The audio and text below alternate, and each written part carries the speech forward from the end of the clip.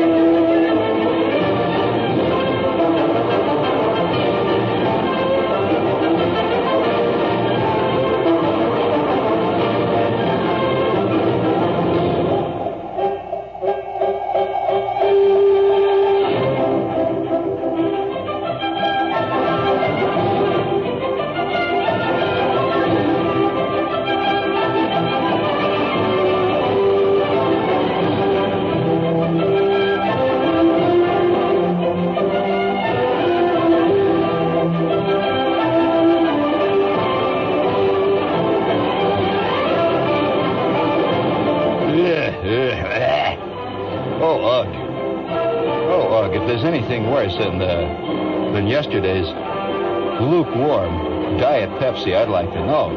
Can you imagine W.C. Fields drinking Tab? Come on, bring it up.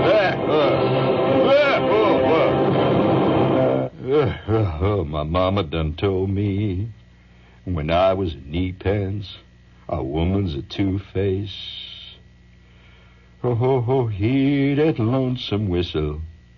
La-da-da-da-da-da-dee-dee, hoo-wee, from hoo-wee to hoo-wee, a clickety-clack comes echoing back. Hey, was there ever such a song? Really? Oh, no, I didn't think so. I couldn't. No, they were a silly song. It's funny. Have you ever had your head make up, totally non-existent songs? I mean, songs that, couldn't conceivably be written by any sane world. Like, the other day, for example, I'm standing in the elevator, and I spend a good deal. Anybody who lives in New York spends a good deal of time standing around in elevators with that funny look on your face that you develop for standing around in elevators.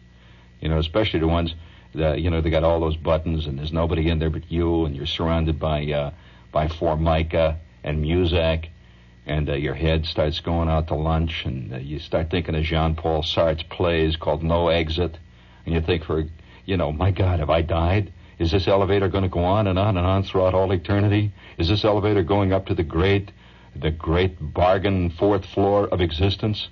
Am I heading towards the notion counter of depravity? Oh, my God. And then your head starts doing these things, see, like the other day. There couldn't be a song like this. There couldn't be. Just out of the blue, my head starts saying, I met $1 million baby in a 5 and 10 cent store. I was buying china. La-da-da-tee. A $1 million baby in a 5 and 10 cent store. What kind of madness is this? Buying china in the dime store. I was buying china. La-da-da-tee-tee-tee. La-da-da-da-tee-tee. And then the door went shunk-punk. And I was on the 87th floor. And I knew that I was home safe. It was a real elevator, and I was not heading towards the notion counter. I simply...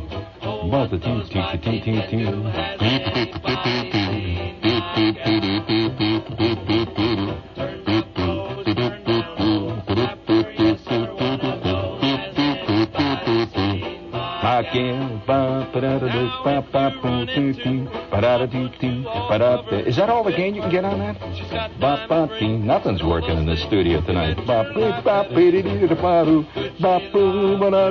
Can you hear me out there, folks? Anybody who's... No, I'm not talking to you.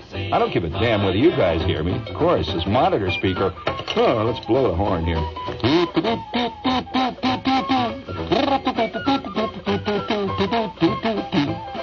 Yeah.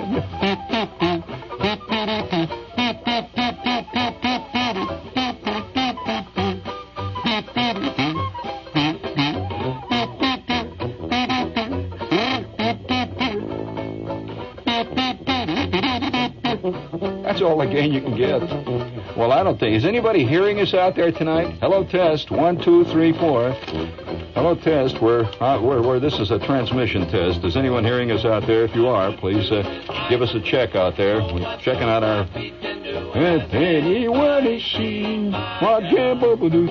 Hold it there. Checo. Now, let's try it on the other table. I think that table is giving you trouble, friend. If I put 2 eyes of blue, and anybody seen my gal, and No, they just these things keep coming back. Was there ever such a song? Now, again, I'm standing the other day in a line, this time at the Chock full of Nuts. It's when your head begins to... just hold on a minute there. We're going to run some tests here, technical tests. Let's try this turntable, see if there's any difference here. Let's try that one. There, see? Okay, make out a report. All right, here we go. Shepard spotted another problem. What those bodies can do, has anybody seen my gal? Turn up those, turn down those, clap for you, sure wanna know, has anybody seen my gal? Now if you run into proper 2 all covered with fur, she's got diamond rings and all those things. You bet your life it isn't her. Gucci love, Gucci do, Gucci.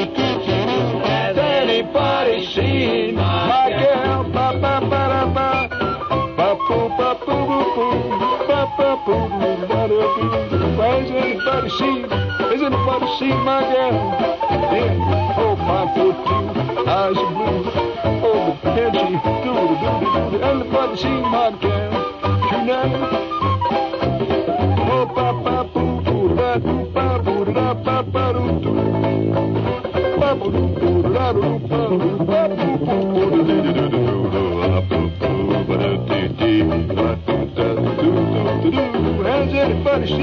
Has anybody seen my gal?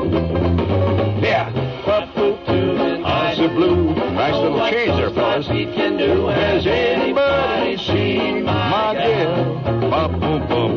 Turn up nose, turn down hose, bopper, yes sir, yes sir. Has anybody seen my gal? All together now. I'll bring the flow a little bit.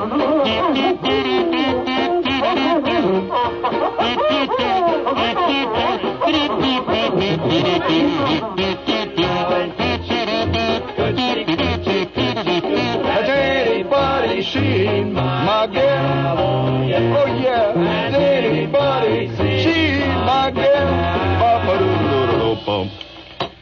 That's not bad. See, that was better, see? Has anybody seen my gal? Yeah. Oh, yeah, I just have to say something here before we get started here. That was very nice. Did you see the way we correct those technical difficulties here with no problem at all? All it takes is a little what we call knowledge of general systems. Hey, speaking of the knowledge of general systems, if anybody out there, I'd just like to ask a question of you, just rhetorical. Has anybody, I by the way, got 7 offers today to produce my fantastic new musical, The Pentagon Papers. And 3 of the producers who called suggested we call it The Pentagon Paper Caper, which would kind of add a little pizzazz, a little bit of a little showbiz swing to the title like that. And curiously enough, they anticipated one of the big hit songs that we have written in the second act.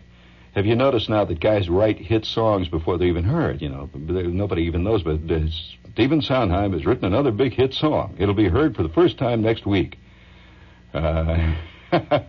Like Jacqueline Suzanne has just penned another bestseller. It will be on the stands in 3 months. La-da-dee-da-da-da. I guess that's a genre of writing. No longer does it have anything to do with selling. It's a genre. La-dee-dee-ra-da-da. Even if it only sells 12 copies, it's in the genre of bestseller. Genre. But you remember him? He was a fictional sleuth. Jacques Genre. Professor Inspector Jacques Genre of the Surete. Yeah, it was an Agatha Christie character. You remember him? See, you know what's happening to me? I'm sinking in a sea of hot-crossed puns. Well, it's Lenten season, you know. My God. That was kind of bad, wasn't it? It certainly was. I mean, once you get hooked on that pun thing, you can't help it, you know. It's a hobby with some guys. Some guys ultimately just completely go to pieces, punning their way down until finally they throw the dirt over them and they put the headstone up, and even the headstone contains a pun. You just can't fight it. It's like hobbies. Did I ever tell you that I have this friend whose hobby is gaining and losing weight? And, it gives him a goal. And he has 3 complete wardrobes, you know, for his hobby. He's all prepared for his hobby. He's got the wardrobe, what he calls his slob wardrobe. This is when he's at the peak of his, as a peak obesity operator. And then he has the middle wardrobe as he's working his way down.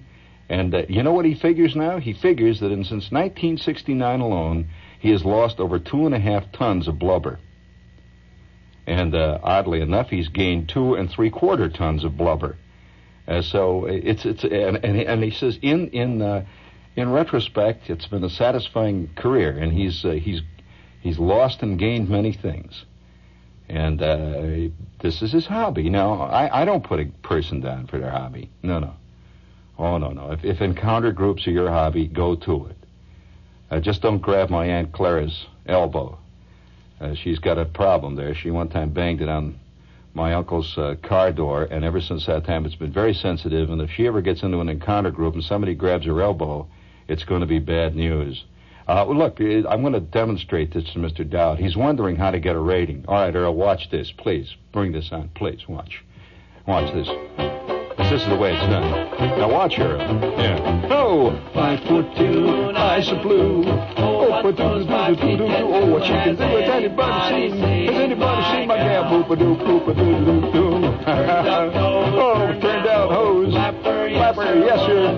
Has anybody seen my gal? Ba-ba-ba-da-ba. If you run into Flapper, all covered with fur. She's got diamond rings and all those things. You better laugh. Oh, could she love? Oh, man, she could do it all the way. Has anybody seen my gal? Rink-a-tink-a-tink-a-tink-a-tink. Has anybody seen my gal? What a chick, unbelievable. Has anybody seen my gal? Yeah. She wears them great big things hanging on her everywhere you look. Big fat hands, she's got it all. She looks like a bunch of cantaloupes in a fight. Yeah, anybody seen her waltzing down that great old street? She's my gal. Yeah, my pal. No, all right, hold it there. Yes, special message. All right, there's a special message that just come into the studio for me. Is it on the phone? Well, where do I get it? Oh, a special message. Yeah. Getting any, Bessie? Well, nothing seems to be God, that was working a here. pretty- I don't know. Oh, I know what the trouble is. They're bone dry till you put Earl Dowd on. That Banana Paradise radio program on WOR really turns them on. Well, Let me just turn it put on it here. on, will you? Earl Dowd's Banana Paradise. Thank you. Hi, this is Earl Dowd, and welcome to Banana Paradise You on sneaky. WOR. Tonight, my guests are Raquel Welch, Spiro T. Agnew, Bugs Bunny, a well-rounded panel. I hope you'll be with us for a while.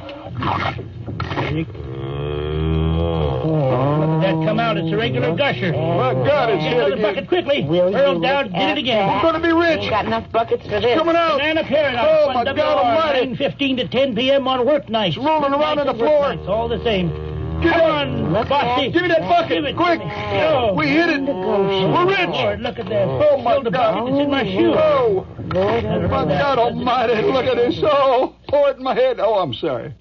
Has anybody seen my gal? This is WR New York. Speaking of gushers. Has anybody seen my gal? I say, friends, cut out, get off the floor, Earl. Oh, God. A little stomach trouble there. Do you need tires, friends?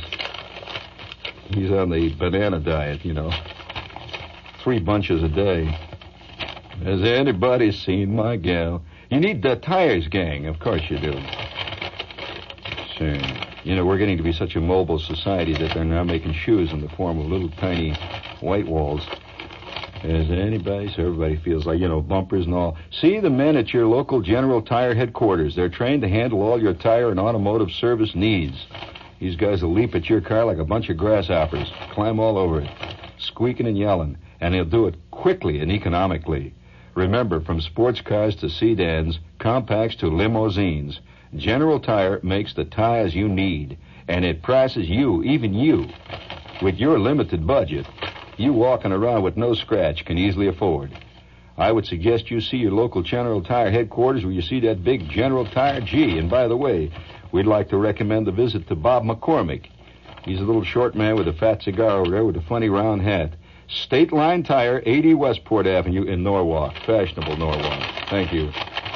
5'2". You can tell I'm a pro. My God.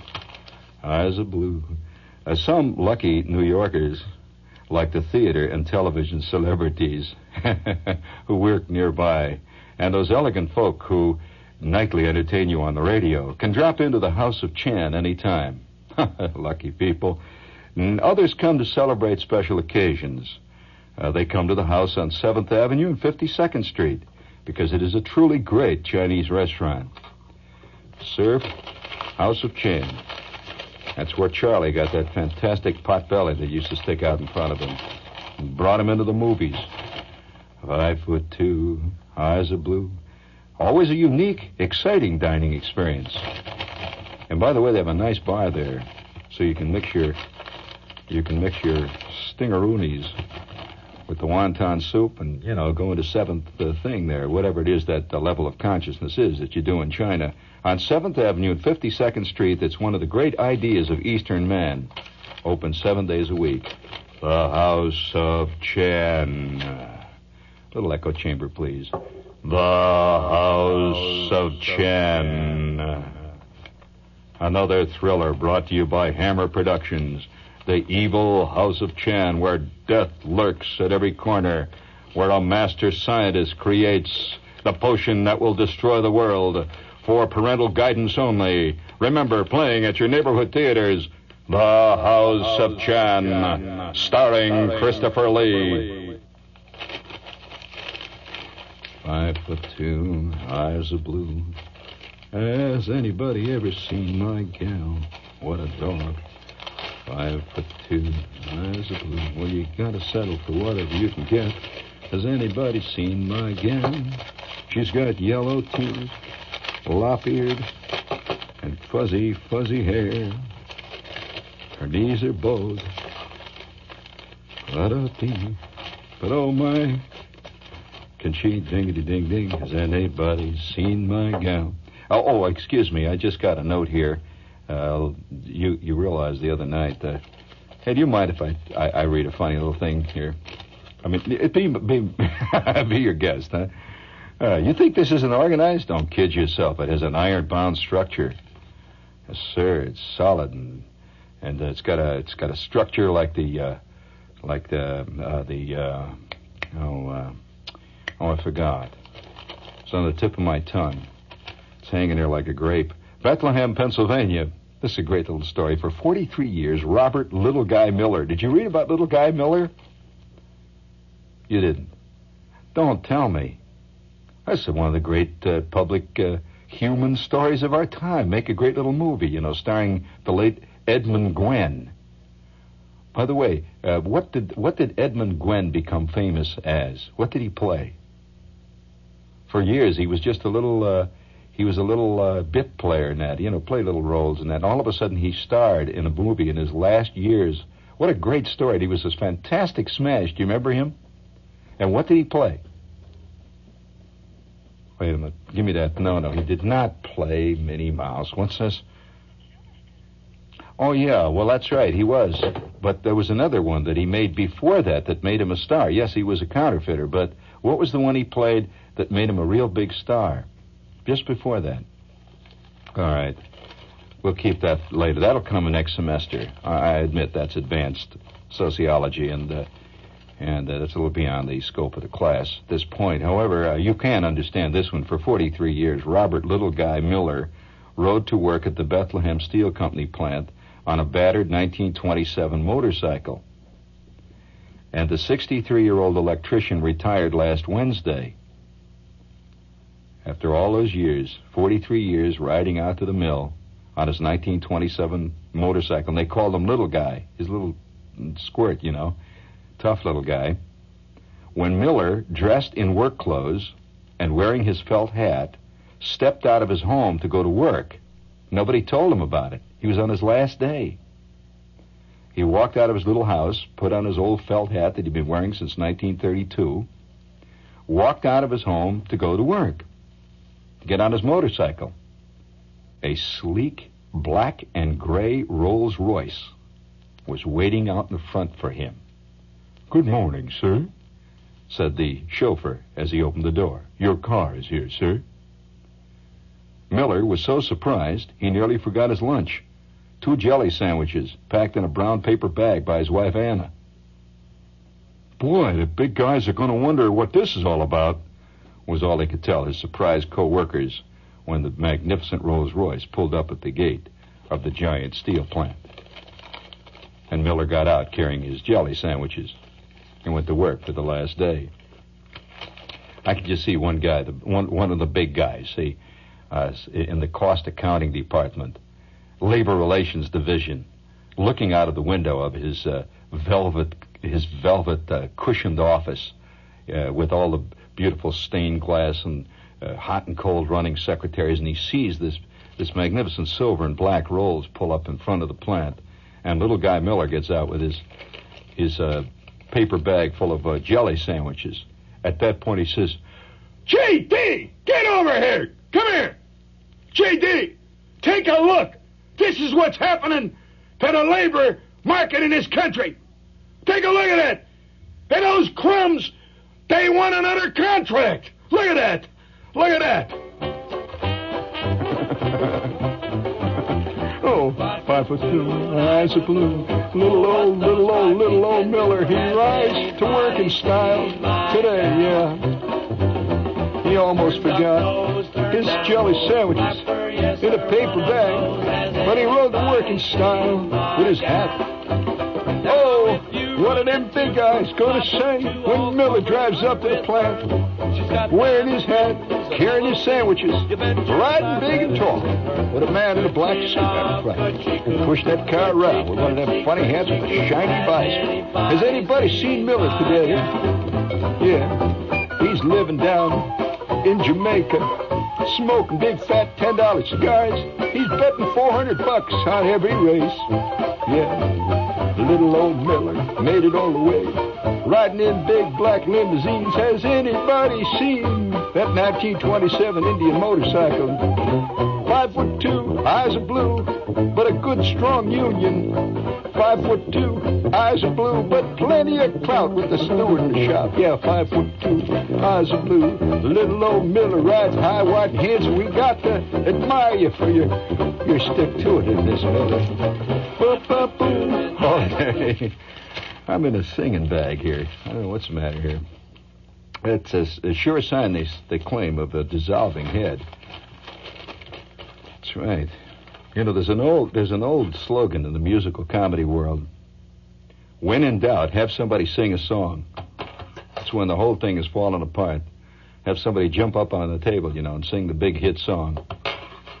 Then they forget that the show is so rotten.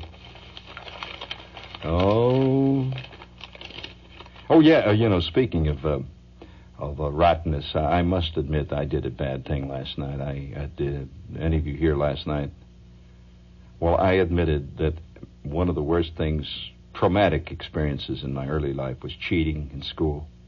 Remember, I was caught with the thing on the wristwatch.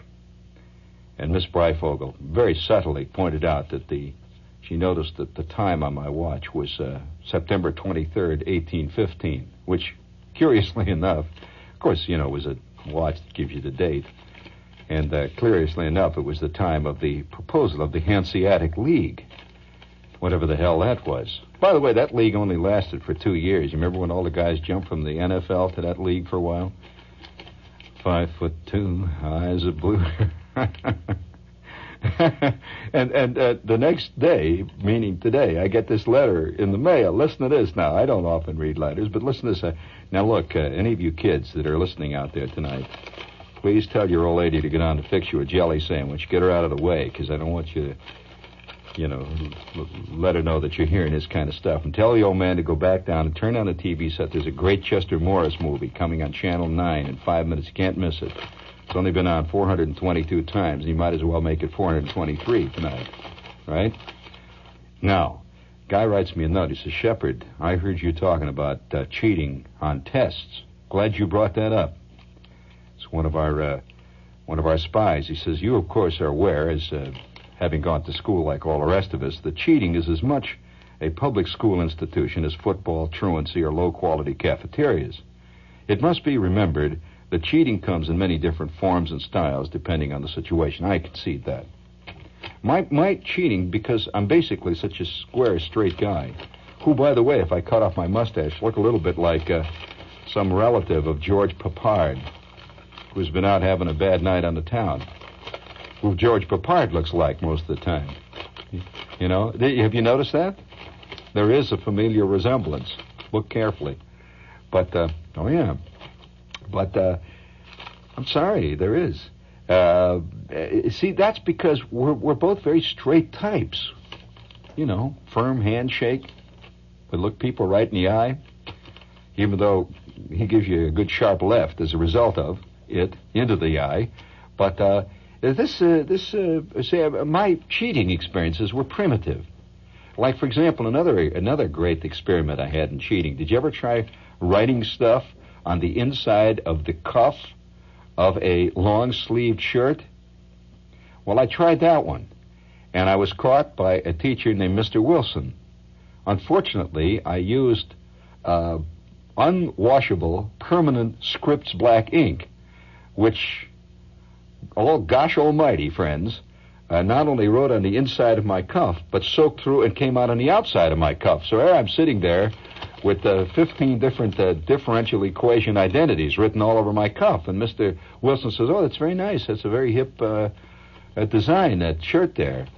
Most people have little roses and stuff and stripes on their shirt. But look at you. You've got quadratic equations. Very interesting. Come with me.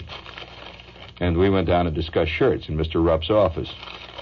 And I found out that cheating is not an easy thing. Either you're good at it or you're not. And if you're not, you better stay away from it. It's like, taking up heavyweight boxing. I mean, you better be good at it. Either that or you better quit it awful soon. Or the roof will fall in good. But he goes on to say the basic style in cheating, of course, for those of you who are interested in basics, is merely to look for the answer on someone else's test paper. Now that, of course, as you know, requires damn good eyesight. It requires a head that moves like a snake. And you've seen this work. This is the old basic, just look over, and you write it down. This peekaboo style was quite popular with the more primitive hoods in our high school, who tended to sit in back of a smart guy during an exam. Should the smart guy's shoulder interfere with the hood's field of vision, the hood used his powers of persuasion to get the shoulder out of the way by gently saying to the smart guy, hey, move your shoulder, I'm going to stomp you, come on. Okay, this method of cheating had a chain reaction effect, unfortunately. Often, the smart guys usually sat in the front row, So the guys directly in back of them would copy their answers, and right afterwards, the students in back of them would copy the answer, and it would go all the way back to the last row in the class, right? However, one of the problem, this would go on. Occasionally, though, some of the finer details were lost, as is often the case in long-range communication. So the guy in the back was getting totally cuckoo bird answers. You know, the effect would be that if a test question in a history class asked what year the Battle of Hastings took place, the answer would gradually filter towards the rear of the class via the peekaboo method until the students in the back row were able to discern that 1066 was the desired answer. It would filter right on back. The best time to engage in the peekaboo style, of course, of cheating was when the teacher left the room. What kind of school did he go to? Listen, the teachers not only never left the room when they were taking exams in the high school I went to because of the type of student that went there. They would call in additional reinforcements whenever there was a test to be given. Any teachers that happened to be laying around down in the teacher's restroom would be called in when Miss Breifogel was giving a history exam, and it would be a solid phalanx of teachers up and down the walls, all facing forward and each one watching 3 pupils and no more. They all carried rubber truncheons, too. The best time to engage, of course, then she would put us on what she called our honor. Did you ever have a teacher say, I'm going to put you on your honor. I'll be back in 5 minutes. The 32 students in the class solemnly vowed that they would not cheat. As soon as the teacher left the class, of course, instantly, 32 heads leaned in the direction of the only guy in the class that had the answer. Of course, this method of cheating was not without its drawbacks. For one thing, practitioners of the peekaboo style often acquired a bad case of nearsightedness from attempting to spot tests at long distances. It was too easy to get caught. Frequently during a test, the teacher was heard to shout, "Keep your eyes on your own paper. Now stop that." A dozen heads would snap back to desks to drift slowly in other directions a few minutes later. It's a good picture of school, you know. And you want to hear more about the peekaboo method was practiced generally by the lower strata of high school society. Now, if all of you who know anything about high school life, and I presume most of you went at least a while to high school, realize that high schools have a very, very closely defined, clearly delineated strata system. You agree that? There is the lower strata, and they did things like looked at other guys' papers, you know, the dumb clods, like Doppler. Or say, hey, oh. You'd hear him. He was so dumb that when he would look over at somebody's paper and see the right answer, he would express vocally and aloud surprise, like, oh. And then he would lean back and write, which would louse up the entire row. And for that reason, Doppler became an untouchable and was relegated to the lowest strata of kids, you know. He says, we in the upper, higher caste looked down condescendingly upon the primitive methods of the lower orders.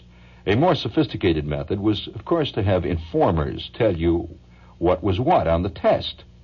Often the same test was given to all classes of a particular teacher. You know, because this is great when you have a teacher. As a result, the students taking a civics exam in the 8 o'clock class would immediately tell the 9 o'clock class what the test questions were. Intensive but rapid research was then undertaken by various researchers in the class to find the correct answers. Because of this, the last period class usually had an amazingly high grade average on the exam when compared to the first period class. They were the pioneers. Pioneers always lose. It's a fact. They do. Related to the informer method was the espionage system. Rather than rely on other students for the answers, some of the more courageous students secretly searched for the information directly from the teacher's records. My friend Karpovich and I once performed one of the most daring espionage coups in recorded high school history. We were taking a chemistry course in the 11th grade, and by the end of the term, we knew absolutely nothing about chemistry. You know, that I have to intersperse here a personal remark on that. That a general belief grew among certain groups of students in my high school that people who could understand chemistry, and they were few, granted, But people who could understand chemistry were almost to a man, and I'm using the term man rhetorically, that also involves girl, were not to be trusted. Because, no, these people did not have logical minds. Anyone with a logical mind cannot understand chemistry. Now, a logical mind can understand, ultimately, algebra. But chemistry, no. Chemistry has no logic in most of it. Now, I can remember Mr. Scott, my chemistry teacher, saying, now, all right, now, boys and girls, get out. This is going to appear on the exam. Now, it's very important you understand this. Now, I'm going to give you, this afternoon, the carbon compounds, the carbon compounds that are found commonly in nature. And these should be really memorized because these are quite common and are often used in chemical equations. Now, here are some of the carbon compounds which you find in nature. Mark these in your notebook, and I will give them to you in their order of occurrence. And then, that's the sound of his chalk going on the board. Oxygen, sulfur, squared, cubed, plus H2O, plus, now are you getting all this? C prime 12 equals, well, this is a common occurrence in nature. Well, and he would work his way down through 12 of these, and then at the end of that he would say then, however, there are many exceptions to the various rules I've been given to you. Now, these exceptions must be memorized since no one quite knows why they occur. This boggles the logical mind. When one adds 1 to 3, one gets 4, with no exception. There are no exceptions which must be memorized, since nobody knows why they work. And for that reason, you just got to memorize them. So there were certain people who would accept this. These, by the way, were often quite religious people, who also accepted other curious postulations and various miracles, which incidentally chemistry always remained to me, without question. And so there were two groups of people, and there still remain, in my experience, two groups of people. Those who understand chemistry and the sane. Now, we return. What's the matter? Do you understand chemistry? No, good heavens, no. I say to halogen with it all.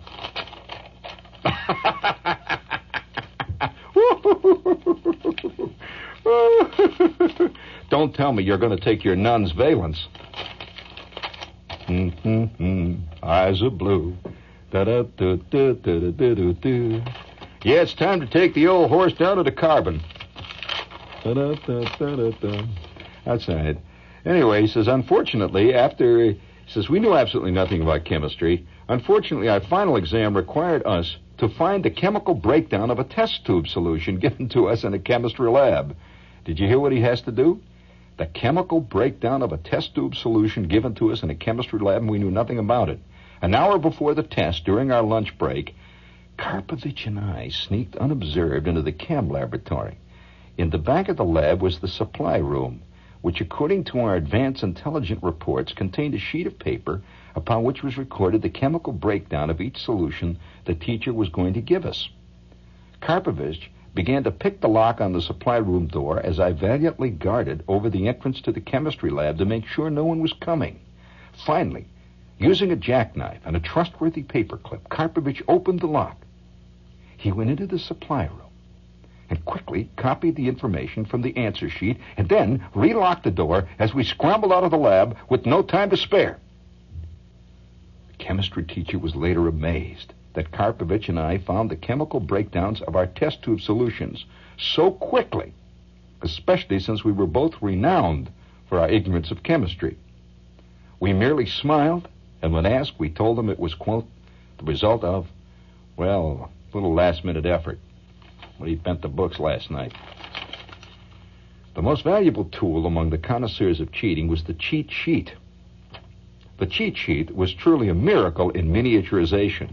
And by the way, most high school and college cheaters were way ahead of the atomic age and extremely. In fact, you know, I've always been surprised that people seem to not be able to accept the fact that writing the Lord's Prayer on the behind of a flea is no trick at all to a truly great cheater. I've known of guys who put the entire Magna Carta, and added to it the Bill of Rights, as well as Washington's last address to his troops, all on the top of the rubber eraser of a number 2 Ticonderoga pencil. And not only that, could read it, with every comma in place. Miniaturization was discovered many years ago by all students who ever had trouble learning anything. By the way, it isn't that these people are dumb. They're not dumb at all. Anybody who goes to this length is extremely sharp and, in fact, often brilliant. It's just that it's the challenge. Let's face it, you can easily buy tuna salad sandwiches, but it takes a certain kind of guy to go out and fight the tuna himself right down there in the sea. You know? Upon its 3-by-4-inch area on this cheat sheet could be recorded the entire history of England. Should it be necessary to have this information for a history test, and I have seen that done. Much more than that, haven't you? Of course you have. Cheat sheets are easy to hide, can be hidden in a variety of sleeves, pockets, and socks. Now that's true. The decline of the white crew sock also brought a rising decline, and this is a personal comment, it also brought a great decline in grades in schools. Yes, the white crew sock was invaluable. You know what the white crew sock, that fuzzy white sock that you wear on the top of your white sneakers, you know, your old gray battered white sneakers? That sock was great for hiding stuff in. When they went into the business of not wearing any socks at all with sneakers, a lot of people had trouble scholastically. You know, there's a cause and effect. It says, the main drawback with cheat sheets is that they can be damning evidence against you if you're ever caught with one of them by a teacher. That is true. One time, this guy in my high school Spanish class was caught pulling a cheat sheet out of his left sock. The teacher made him take off his sock, and out dropped a dozen cheat sheets containing the conjugations of about every known verb in the Spanish language. I guess the guy figured that since he was caught anyway, he might as well reveal the whole extent of his crime. Just open up the whole way, because he just popped out his right sock and pulled out several more cheat sheets containing the English translation of all the Spanish verbs in his other sock, the left one. Getting caught at cheating was, of course, the great fear of all practitioners of the art. This is also the fear of all spies. I personally was caught only once, and what still bothers me is that I really wasn't cheating on that occasion. That's the worst part of it. That's really true. It all happened back when I was taking a TV biology class. Taking a course in TV biology meant sitting in a large auditorium with about 3 other knobheads watching dull lectures on the TV screen. It amounted to biology without all the fun stuff, like looking through microscopes and dissecting small, protesting animals. The aisles of the auditorium were constantly patrolled by assistant teachers to make sure we didn't fall asleep or cheat. A popular method of cheating in such auditoriums was used the click code. Hear that? Which consisted of clicking pens. You know, when you have the pick one of 4 answers, if one guy's got the answer, he just takes his pen out. Did you ever see this done? And he clicks it twice. He goes, that means it's the second one down from the top. If he clicks it 4 times, that means it's number D in the list. If he clicks it once, it's a great system. Says the only trouble is, I wasn't in on the ring that was using that code that day, and innocently I sat there clicking my pen. Half the class flunked, and I was picked up for cheating. Oh, man. So all I got to say, friends, now you see, now, you just stick around. You're going to learn a lot of stuff. Come down here. Incidentally, I did not give you one of the best of all ploys because it's so dangerous and it really works. It's called the rubber band ploy. Infallible. It's the most insidious form of cheating known, and it involves the use of a large rubber band. I will not give you any more clues, except to say that a friend of mine got his way to neurosurgery using that method. And he's a very highly successful practitioner now. He's worth over $12 million, and he's known as the showbiz brain surgeon. He's doing quite well. Appears on TV regularly. He's been on the Johnny Carson show twice. Has a writer, 2 agents, and he's working on a film play. Michael Caine is playing him in the film version. And I believe it's Jill St. Clair is playing his wife, Julie. It's going to be an exciting theatrical season. I haven't given you that one for good reason. This is WOR New York. You stay tuned for Lester Smith and the news. Oh, no.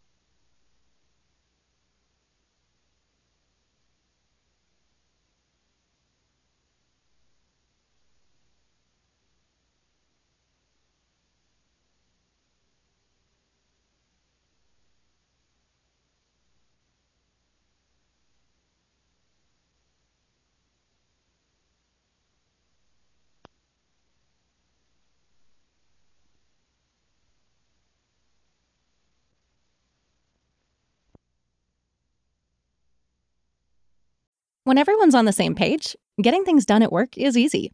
No matter what you do or what industry you're in, how you communicate is key. Everything you type is equally important to collaboration, and Grammarly can help.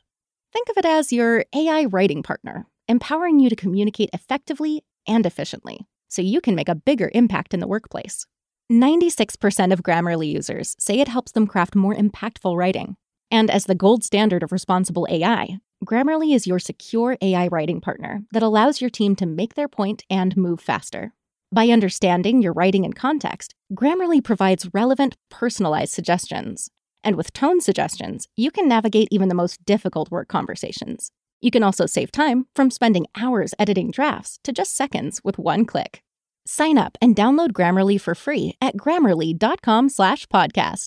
That's GRAMMARLY.com/podcast. Easier said, done. Everybody in your crew identifies as either Big Mac Burger, McNuggets, or McCrispy Sandwich. But you're the Filet-O-Fish Sandwich all day. That crispy fish, that savory tartar sauce, that melty cheese, that pillowy bun. Yeah, you get it. Every time. And if you love the Filet-O-Fish, right now you can catch two of the classics you love for just $6. Limited time only. Price and participation may vary. Cannot be combined with any other offer. Single item at regular price. Ba-da-ba-ba-ba.